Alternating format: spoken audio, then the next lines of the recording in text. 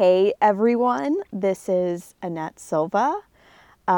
Most of you know me, but for those who don't, I am a Texas gal living in Los Angeles with an awesome husband and a really cute son, TV producer and lover of humor, which is why I love my husband so much, and that is Jason Silva, who is writer, director, and book author. The reason we're here today, we're talking about The Tale of Edgar Trunk. You've probably clicked on this podcast because you love Jason, you love the book, or you want to know more about it, and you're interested in getting a little bit into the psyche of the author of the series, and so am I. Beware. I asked Jason to do this podcast with me because I always get to hear his creative conversations around his work, but I want to share it with the world because I think people are also interested in it. And when we open up for Art Walk and we sell the book, The Tale of Edgar Trunk, people always ask me, if Jason's not available, what's the book about? And I like to say it is a story about an orphan who grows up in a sludge factory, and he's on his journey of finding what's going on in the world and where his family is, and he really just wants to be loved.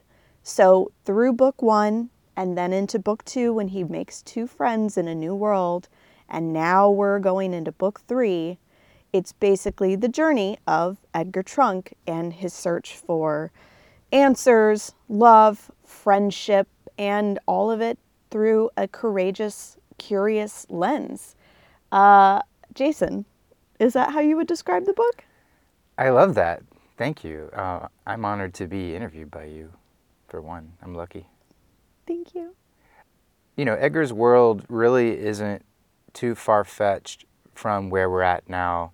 The background is the world at large fell into a period of darkness, and it actually was dark. No sun could be visible, could be seen for about 40 days, and this is all like background before the books, the story of the books, but just to give the context, this darkness caused people to freak out, understandably, and as we've seen in moments of crisis, people got together and we came up with a solution. And the solution was all the inventors around the world got together and they invented a machine that would literally put the world on life support and allow it to continue to survive so that we could continue as a human race. And this device, powerful and wonderful as it was, fell into the wrong hands and sort of just expedited the end of civilization instead. And so all these parents, all these inventors, many of which were parents, took their children and knowing this sort of impending doom was happening, they hid them away.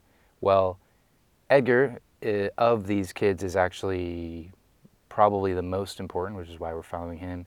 And so we start our story with him, but it's been 9 years since his parents hid him in this sludge factory, which we learn is sort of the middle of everything, really. It was sort of like he was being hid in the most, or the least obvious place to be hid, which was right underneath the nose of the sort of evil forces. And mind you, when he showed up at the sludge factory, he came in a trunk, which is how he got his name.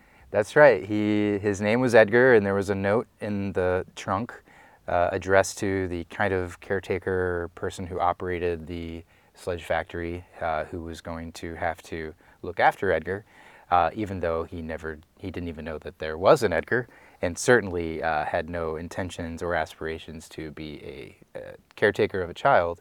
But yeah, it was just Edgar, and he was in a trunk, and therefore he just called him Edgar Trunk. It's like the dark version of what's that bird that comes and delivers your baby? Oh, the stork? Yeah, it's like the dark version of a stork. It's like you don't want a baby, and it comes in this trunk. It's like Amazon stork. Yeah. So yeah, he arrives at this factory, and it's not. We fast forward 9 years, and he's 10 years old, and he has only known his life inside this factory, and strange things start happening, sort of magical things, sort of fantastical things, and he begins to explore the sort of maze-like interior of this factory. And I don't want to linger too long on this because I know we want to talk more about book 3, but in terms of context and a starting point, this is like where it all began. Yeah, and he gets out of the factory. Spoiler alert, but I'm guessing a lot of you have read book 1. He finds himself in a fantasy world where he meets Olivia and Feebles, who then start to realize and peel back the layers of this onion of this world that is not real. And they escape there and find themselves now in a new location that is both mystery for Edgar and Olivia at the beginning of book 3. And that's where we pick up book 3, which is titled... Well, before we get there, just to give a quick little capsule of book 2, it is a fantasy world. But what's different about book 2 versus book 1 is that book 1 is Edgar lives in the most disgusting place on earth, literally a factory that makes sludge. So when he escapes, he meets this young girl, this young woman, Olivia Saunders. He's 10, she's 11. He's lived in the worst place, most disgusting place on earth. She has grown up in the most wonderful, perfect place on earth. It's a town called Pleasanton. And it's very like manicured lawns, everyone's nice, a little too nice. Everything is clean, it's always sunny days, the weather's always perfect. It's sort of like the Southern California of, of their story. And it doesn't take long for Olivia and Edgar and Olivia's dog, Feebles, to uncover very dark things are happening. And the picture-perfect town and existence that she has in Pleasanton is completely just veneer. Yeah, and I have to say, Olivia Saunders is my favorite character. I've told you that since I met her. Like, I think because I really relate to her. She's a know-it-all. She's OCD. Like, if you put a glass of water on the coffee table and picked it up and there was a ring, she would come swoop in immediately and clean it up because she's that like particular about her home and everything being perfect. And I love that. But also on the inside, she just wants to be a good human. Yeah. And I think Edgar really makes her question that and brings it out in her. And so through this whole journey, like Olivia Saunders, I've always been Team Olivia. Aw. Yeah. What, how do you feel that relationship went in book 2? It sort of had a little bit of a journey. It did, because I think at the beginning she was really excited that there's a new person. She gets to be a host, like her most important role in this world. And then he starts to break all the rules and get curious and go places he's not supposed to, talk to people he's not supposed to. And she's like so against it, very much like a Hermione Granger, like like rule follower. And to a fault. To a fault, totally, because he does that, it allows her to question the world that she's grown up in and wonder what else is out there. And because of it, she builds a trust with Edgar, like a total, close, strong friendship that is like, to me, a brother-sister relationship, at least at this point in the series. Yeah, it's really sad because Edgar really, like in book 1, he has no friends. There's really no one to talk to, his mean uncle. There is this other worker named Stupat. And dust bunnies. Well, there's some creatures along the way, but I don't know if I'd call them friends. They're sort of like chance encounter. He comes, they have their moment, and he leaves. Yeah. He makes a new friend who's got a little bit bigger of a role to play in this character named Sebastian, who's this sort of crow-like creature. But in terms of like growing up, like he only really had Stupat, who is a very loving character, but who's very quiet, easily intimidated, and though he has only a little, he is always there to offer what little he has to Edgar, which is great. But in terms of like someone else to really identify with, have a relationship with, certainly another kid. He just doesn't get that. Olivia, similarly, doesn't really have anyone her age to relate to her whole life growing up. But she does have this dog, and dogs are awesome, so that helps. But she has the only other people really in her life, other than some neighbors who suspiciously only say one or two catchphrases. There's no real engaging conversation there. But she has her mammy and her pappy, who we basically learn are just like two mannequins, and she's completely projected personalities onto them, probably as a coping mechanism. And it's really sad because she really believes those are her caretakers. That's her mammy and her pappy. Almost like I feel like they have more of like a grandparent vibe. Yeah. Than Agreed. like a mom-dad vibe. But, now there's Edgar, and it's like, wow, here's a real person finally, and can relate to, and there's some resistance there, and it's just being friends and having friends your own age that's so new to them. Oh my God, yeah. I mean, we see with our son, Sage, like when he's around other kids, it just like brings a whole new personality and curiosity out of him that is so beautiful that like, even if you and I roll on the floor with him, we're not kids. So we can't relate the same way. Totally. And Edgar and Olivia definitely share that relationship. That moment in book 2, and I know we'll move on to book 3, but just sort of working our way there, the moment when Olivia realizes Mammy and Pappy, they're not real. Her world is not real. God, it's heartbreaking. There's just sort of like this maturity that kind of happens overnight, it feels like. It has to, because she realizes like no one's going to protect her or help her but herself. Yeah. With Edgar and Feebles in tow. I mean, that's sort of like, that's really the crux of the entire series. You have this imperiled world and there's no adults. You are really in the world of these very few children who have essentially grown up without any adult supervision, adult teaching, and in like a Lord of the Flies way have had to figure it out for themselves. And thankfully, unlike Lord of the Flies, these kids really are good at heart. They're pure, they're innocent. Yeah. Even though they've been forced to grow up and they've had to face dark things, they still hold on to that purity, which I feel is sort of like represents the hope of humanity in a way. And represents you as a writer. Like this is through your lens too, and these are characters that you've created that are so complex and beautiful and beautifully flawed. They have their own voices, and yet they're all going for the same thing. I can only imagine being a kid in a world with no adult, no parental figure. For you, how do you differentiate who Edgar is versus who Olivia is in terms of your writing with their voices and their wants and their needs as kind of like co-protagonists in a way? Well, I think, I just really start with, where are they coming from? What is their upbringing?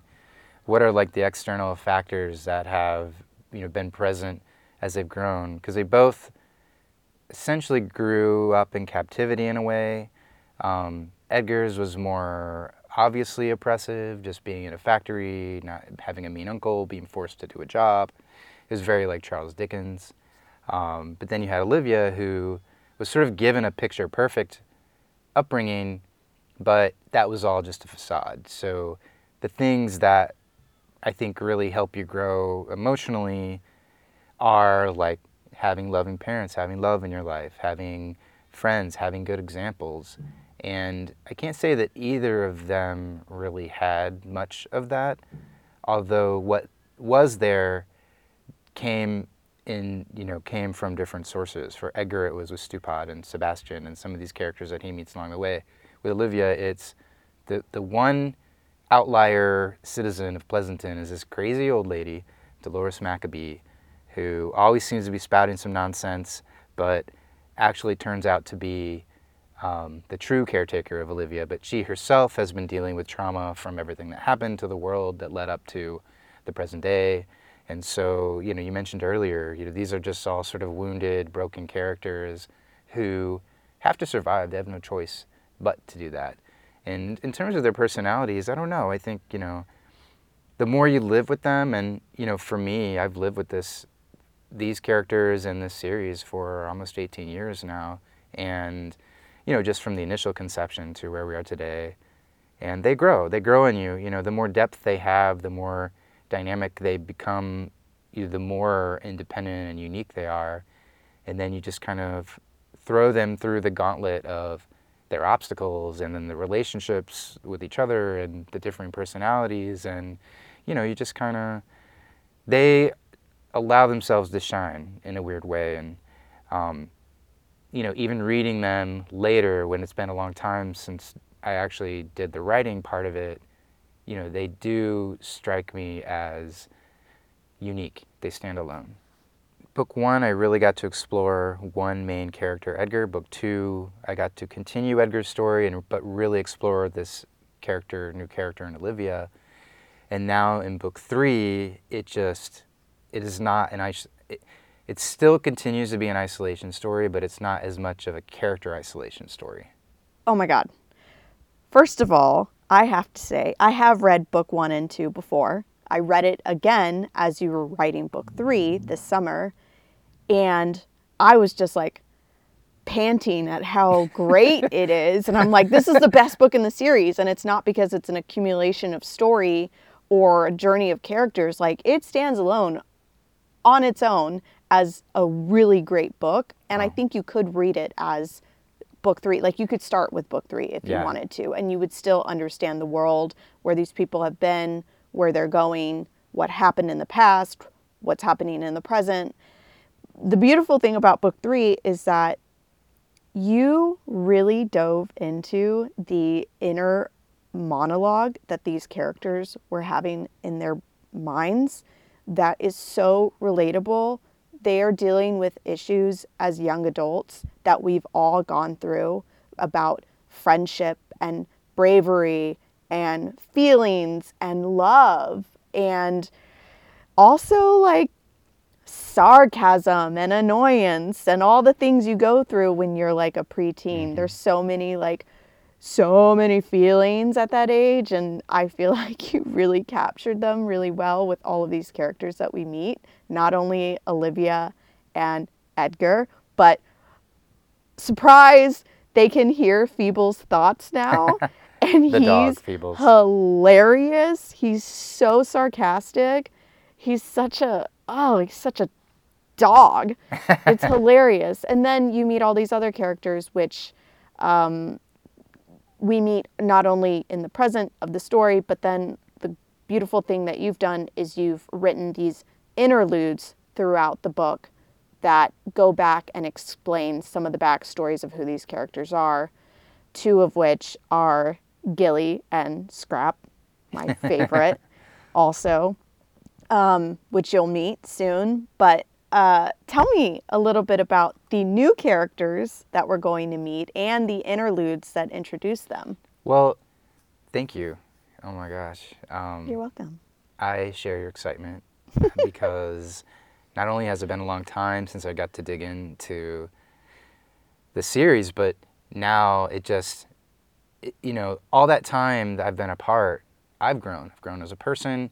I've grown as a storyteller, and I've grown just in my life. I have a family now, and it's been really, really rewarding and tough. I mean, the rewards came after. It was, the work came first, the rewards came after. But I want to point out I call them significant changes in writing book 3 that are different from 1 and 2. And one of those is point of view. In books 1 and 2, the point of view was third person omniscient. So basically, there was a narrator who sort of was a character, was sort of present here and there throughout the books, who could pluck thoughts from any of the characters at will. And I felt like it worked really well for the first 2 books, and it allowed you to be a little bit more grounded in the fantasy because it is a new world. There's a lot of mystery, so you don't have a lot of answers right away. So book 3, I knew we're going to meet a lot more characters. And we've been with some of these characters so long already that I really am interested in seeing their growth. I'm really interested in this sort of interpersonal development and their relationship and emotional development. And sure, there's plot and mystery. There's actually a lot of plot and mystery, but and a lot of answers. I really wanted to be front and center in their journeys. And so I slightly pivoted with the point of view, and it's still third person, but now it's third person limited. And almost each chapter, sometimes a couple times within a chapter, there will be a clear point of view. You're in Edgar's point of view. Because of that, you're also in his thoughts and feelings, which is great, in a very intimate way. When you're with Olivia, you're in her thoughts and feelings in a very intimate way. And there's sort of some guest appearance points of view that happen throughout to just help, I guess, round out the experience of like the psyche of these characters and their points of view living through these events. The other thing I did was there was this whole backstory. I'd done all this work on a backstory, but it was sort of leaking through in drips and drabs. And here we are, book 3. I just felt it's time to start answering some questions, being much more giving with the world, what's happening, and especially some of the sort of like magic and some of the rules, and really just connecting the dots for readers. And so every 3 chapters, there is a new interlude. And these interludes are standalone stories that take us back in time 4, 6, sometimes I think 11 years is the longest. And we get to meet some characters that are sort of like peripheral characters, or like we've heard about them.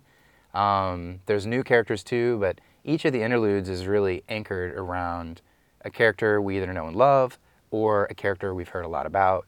And also just like these events of the world. I gave that context earlier about the inventors and banding together. And there's this whole period in time of this story's timeline that to me is really fascinating.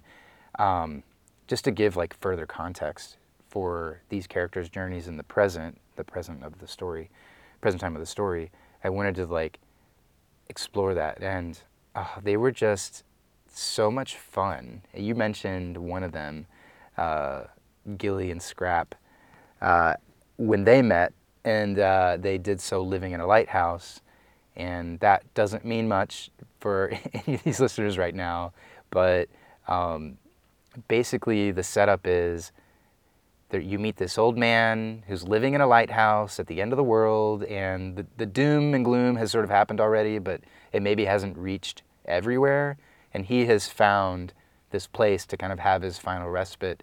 And even though he just wants to live out the end of his days, he's like a really prominent inventor who is more of an academic, more of a professor, but he made contributions to the field of science that was almost like, was instrumental in this sort of world machine that the inventors built. They wouldn't have been able to even conceive of it, let alone build it, if it wasn't for this scientist's contribution. So he's like, I'm done, I did my time, I'm hanging in my lighthouse, I'm gonna die, eventually, but this is my last move. And of course, he is found, and somebody basically drops their kid off and runs away, saying, "Sorry, can't help, bye." And so I guess now, that was the thing to do. Just drop your kid off at some random location. it's like a life daycare. You're just like, here you go. Well, I think he was known to be an important person, and he was sort of fortified in his lighthouse, and the darkness was coming. What more could a parent do but save their child? Right. It certainly seems reckless and irresponsible that they would just drop the kid off. It's sort of like that story of like the baby getting dropped off at the fire station. Right. Yeah. But this was for their own good. So they're in this lighthouse, and this kid, as he gets older, he's probably 4 or 5 years old, and he is tending to this old man's little scrapes and scratches and little ailments that befall him just, living in this lighthouse with no elevator, and it's not a very luxurious place. And there are, of course, this is, of course, not a normal lighthouse, and there are secrets within, and and there is magic that happens in this chapter, including the introduction of a third character in this sort of like encapsulated story. Hattie. Yeah, it's probably one of the cutest characters. He's the youngest character in the story. And the most badass. Oh, he's awesome. His name is Scrap. Although he introduces his name as Squap. Squap. But he is 2 years old at the time, so you have to forgive him. But yeah, he's kind of like a little cowboy character. He says howdy, and I love him. Yeah, he's like a little MacGyver. Like when he grows up and we meet him in the book, he's like a little mad genius that has a compound with all of his like knickknacks and stuff that he's scrapped together to make all of these different like equipment, machine tools. He basically is like the not the janitor, but like the utility master of. Yeah, he's like got a very like keen sense of mechanics. Like, he's kind of an inventor. He's more so like, remember, he spent all this time with this really important inventor. Since we've already told you, he ends up at this lighthouse. So he's got this training and clearly had like a knack and a sense of wonder and curiosity. And so he definitely comes out of that experience to where he's like 4 or 5 years older. And in the book, in the present day of book 3, and yeah, he's just like totally MacGyver's like a really great comparison, because they salvage, they do little foraging trips and they salvage whatever they can, and Scrap is the one who can turn that salvage into something useful that could really help them. Well, I've said it before and I'll say it again. Book 3 stands on its own. You could start with book 3 and you would really love it. But also the interludes stand on their own. They're such great short stories. I think they're between like 9 and 15 pages each. And I mean, those you could submit to McSweeney's because they're just so good and like live on their own. You mentioned that they're fun, but they're not all fun, because we also meet a character who becomes sort of the villain of book 3. Tell us about him. Oh, his story? Everything. So far in the series, we've got a 10-year-old, an 11-year-old. I've told you about an 8-year-old. And now I can't remember if we even covered it, but in book 3, a little quick catch up. So book 3, almost like with no time passing at all, we come out of book 2 into book 3. So Edgar, Olivia, and their dog Feebles, who we learn can talk, but he talks into your mind, and he's like the comedic relief, and he's really funny and snarky and very funny and lovable. So they kind of end up in the desert and realize for the first time that the world around them is kind of a wasteland. So after some adventure or misadventure, depending on your perspective, they encounter are actually kind of saved by someone, Scrap, who takes them back to his campsite, which is just this really baffling oasis in the middle of the desert where you have this little group of kids who are, again, 8 years old with Scrap, all the way up to 11, 12 years old. And then you have the last character in the group who's the oldest, has just turned 13. His name's Tim. Oof. Yeah, he's a teenager now, and all of a sudden now he has just turned rotten for whatever reason. They had this really great community. It was very supportive. They were living well. They were just doing their thing, and Tim turns 13, and it just seems like he just becomes a different person. He's like, this ain't a democracy anymore. This is a monarchy, and I am the ruler. He takes over leadership in like a tyrannical way, and something else is sort of happening simultaneously, which is these kids have discovered there's like a mountain range off to one direction of the desert, and they've been doing little expeditions out there just to expand their search of salvage and just see what's out there, and they have discovered a cave. But the thing about this cave is that they can't get inside. They can't even get close. They can't even get close. There's just something like an invisible force field or what, but as they approach the entrance of the cave, they start to feel this overwhelming dread, and it's a feeling, but it becomes like paralyzing. Yeah. I mean, the way you describe it, you described it in such a way where like I could feel those feelings where they're like just, and it's also this whole theme of darkness, which is one thing in the world that they live in, but then what is the darkness in your own mind? What are those dark thoughts that we all have? Imagine those at their like level 11 in your own brain and body, like where you're literally paralyzed and you want to go forward, but you can't because you're just like dreading everything, like so sad. Well, there's definitely a inspiration or parallels to the idea of like the shadow self, that is like that dark side of us that we tend to not want to talk about, tend to not want to listen to, and yet it's part of us. And not a direct literal metaphor of it, but definitely in the territory. So there is all this obsession around this cave and they can't even get close to it, and yet some of the kids have sort of woken up and realized they've been in the cave. In the time they can't remember, they've been in the cave, and no one saw them go and no one saw them return. But, and it's a theory, because they didn't see it, so it's only their theory, but these kids are the ones who visit the cave, finding themselves without a shadow. So it's almost like a separation of shadow self and, I don't know what the component to shadow self is, but acknowledged self maybe, but they are losing their shadows, and once they've lost their shadows, then they kind of just, they're definitely not themselves anymore. And it manifests in a little bit different way based on the person whose shadow has been taken, we'll just call it.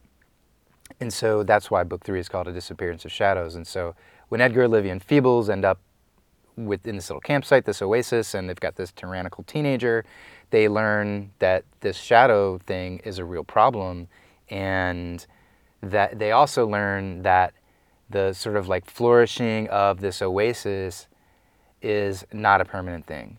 That they rely on something that they find in the desert that sort of like fuels it, brings power to it. It's sort of the magical element of it, and that this oasis isn't forever.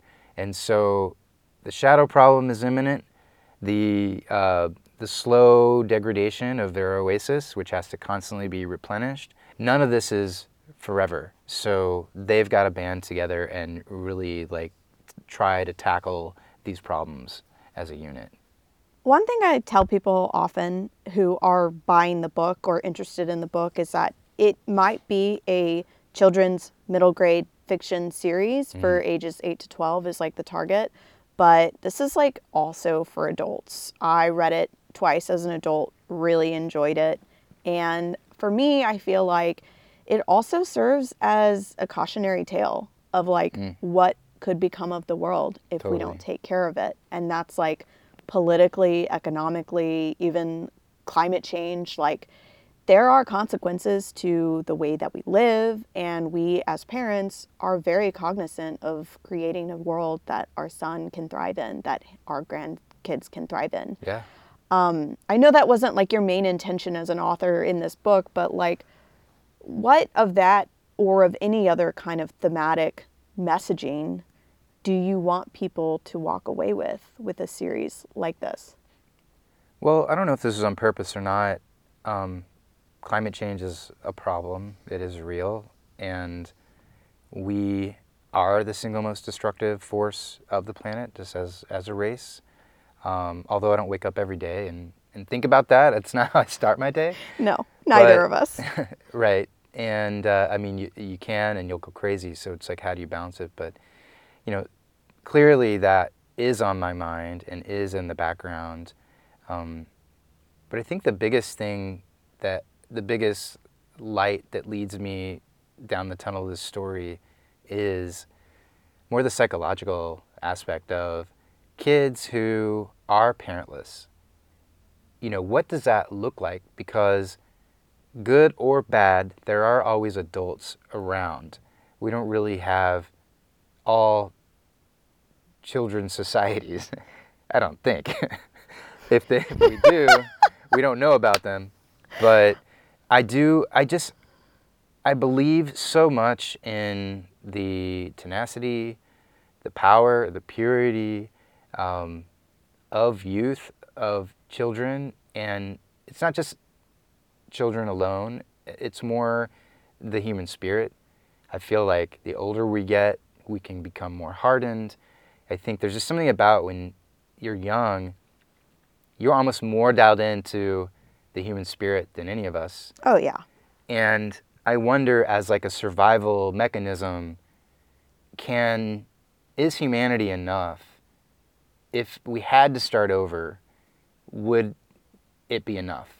Would there be enough built into who we are and the human spirit? And if you believe in soul, or whatever you believe in, energy, that human spirit, what does that look like in a reset situation? But I just wonder, in a situation where you have kids who are really good, genuine, which all kids are good and genuine. Yes. So what does that look like? Can they survive? Like, are they just like little chicks that are bound to get swooped up or squashed or drowned? Or do they have the strength to kind of tackle these adult problems? And I think they do. And so I have been obsessed with exploring what that would look like, and also not trying to sugarcoat the dark aspects of it. There are very dark things that happen in this series, and I think it is content appropriate, and it is hopeful. Yeah. But we deal with some tough things in this book. Yeah. I have a closing quote from the book. Oh, gosh. That I want to read, but is there anything else about book 3 that you haven't touched on that you want to? Just that some of the highlights for me, book 3, one, there is a massive reveal at the end regarding the identity of one of or more of the sort of legendary uber evils of the series. Yes. So it's mind blown emoji. Yeah, mind blown emoji for sure. There are some really great new relationships forming. There is some, I hesitate to call it romance because it's not, but it sort of is, puppy love type dabblings. Yes. And all the emotions that come with that, especially when it's a new experience. And there's just, I really feel like this is a feast. This book is a feast. There's so much in it, and it is quite large compared to the other 2 books. Yeah, and it's going to be in hardcover, just like book 1 and 2 are, which if you have one, I just love the book art itself, which was illustrated by a good friend of ours, Mikey Peterson. So talented. And it's like got this really awesome feel to it. Like it's like a rubbery, glossy kind of feel, which most paper or hardbacks I've ever had don't have this feel. Like Jason took the time to like find the right book printer to make something that not only feels really good in your hands, but looks good on your shelf. Oh yeah, I surround myself with books. There's just sort of a comfort to it, and we have a whole library. Oh my God. Literally. And like little shelves of books here and there and stacks, and yeah, with this book, I wanted to do the story justice by producing a quality hardcover book that would feel good in your hands, that you would want to look at, that would be interesting, and something that you'd want to own them all, and you'd want to own them in the hardcovers. And yeah, everyone involved from top to bottom, and there are so many, have just really, really been passionate and have done an exceptional job with it. And early versions of the artwork for book 3 are, of course, out since the campaign has launched. That is not a final version, but quick shout out to Mikey Peterson, who is an incredibly talented artist and storyteller of many different formats, but his work on the series has really, really given it the signature look and feel, and he just totally nailed like the darkness of the world and but also the curiosity and wonder of it. And so yeah, I'm really excited about what he's done already on book 3, and it's not even finished. So looking forward to that. Yeah, when you asked him to do book 3, he was like, yeah, buddy. Yeah, buddy. Here, I'm going to send you something. I just scribbled on a napkin, and it already looked amazing. I know. It's awesome. Okay, so I got the privilege of reading the book 3, as you were still writing it, which is like VIP of me. And I also got in the habit, as I was reading it, of highlighting quotes or passages from the book and texting them to you when I read them, because I was so moved by what it was saying, or like just related so well to it. And of course, most of my quotes came from Olivia, because like I said, she's me. And so I wanted to end this by reading one of the quotes that I texted you back in August when I was reading the book. She closed her eyes in defeat, and while the metal claws cutting into her flesh, restraining her, hurt terribly, the pain was nothing compared to the agony she felt for having failed her friends. So like, oh, you feel for her, because like she cares so much about being a good person and having quality friendships, and they are her world, literally. No parents, no family.